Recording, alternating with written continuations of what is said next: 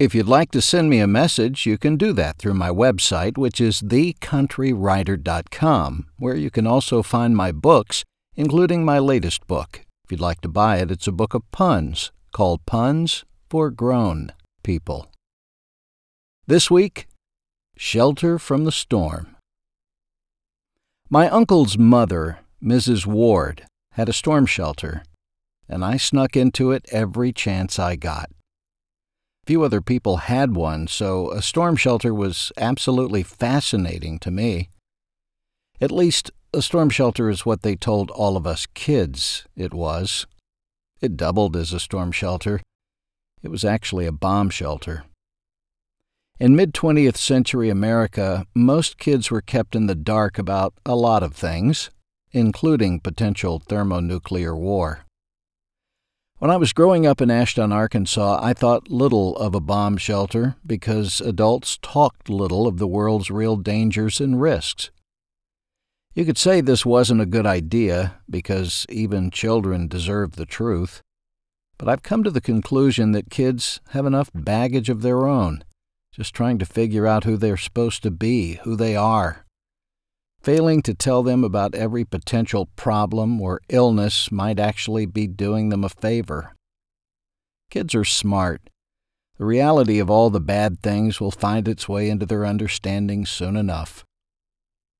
Today, adults talk freely about illnesses around children.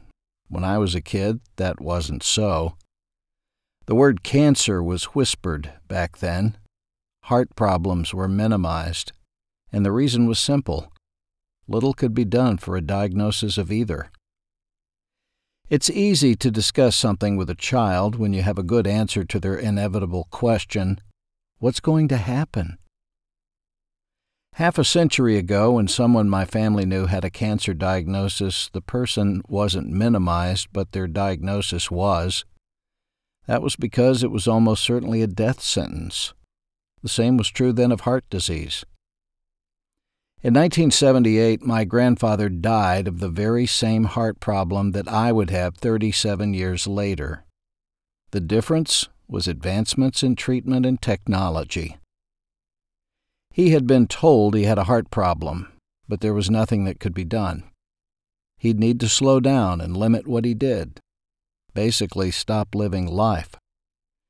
He chose to keep living until his time was up. He also chose not to tell the grandchildren, so his death took us completely by surprise. When I had the same issue, I notified my kids, went into the hospital. In an hour, they were rolling me out to the car to go home. Again, solutions make problems easier to discuss with anybody. Back to the storm shelter. If I'm honest, we kids weren't too bright.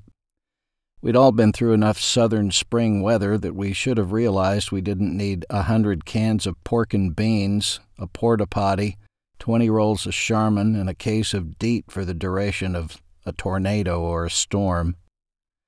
But you trust the adults to know what they're doing.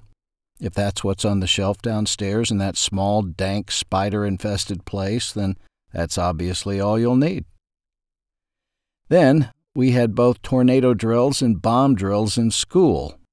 The latter should have helped us realize that the Cold War wasn't going well. And how naive were we to honestly believe that curling into a ball under our desk was going to provide any practical protection? Just like calling it a storm shelter instead of a bomb shelter, the adults were smart enough to know that giving us something to do during an actual crisis would at least make us feel as if we had some control. By the time I had kids, things were looking up.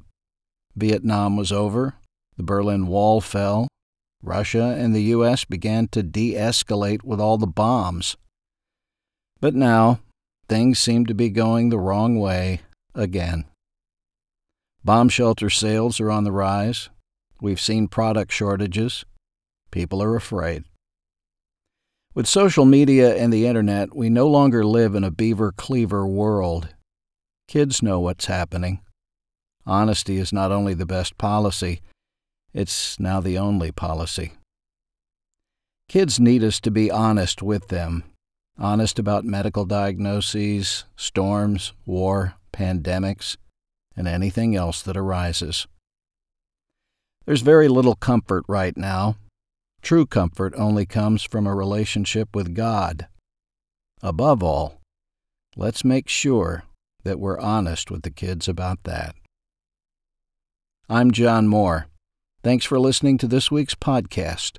I hope you have a great rest of the week. God bless.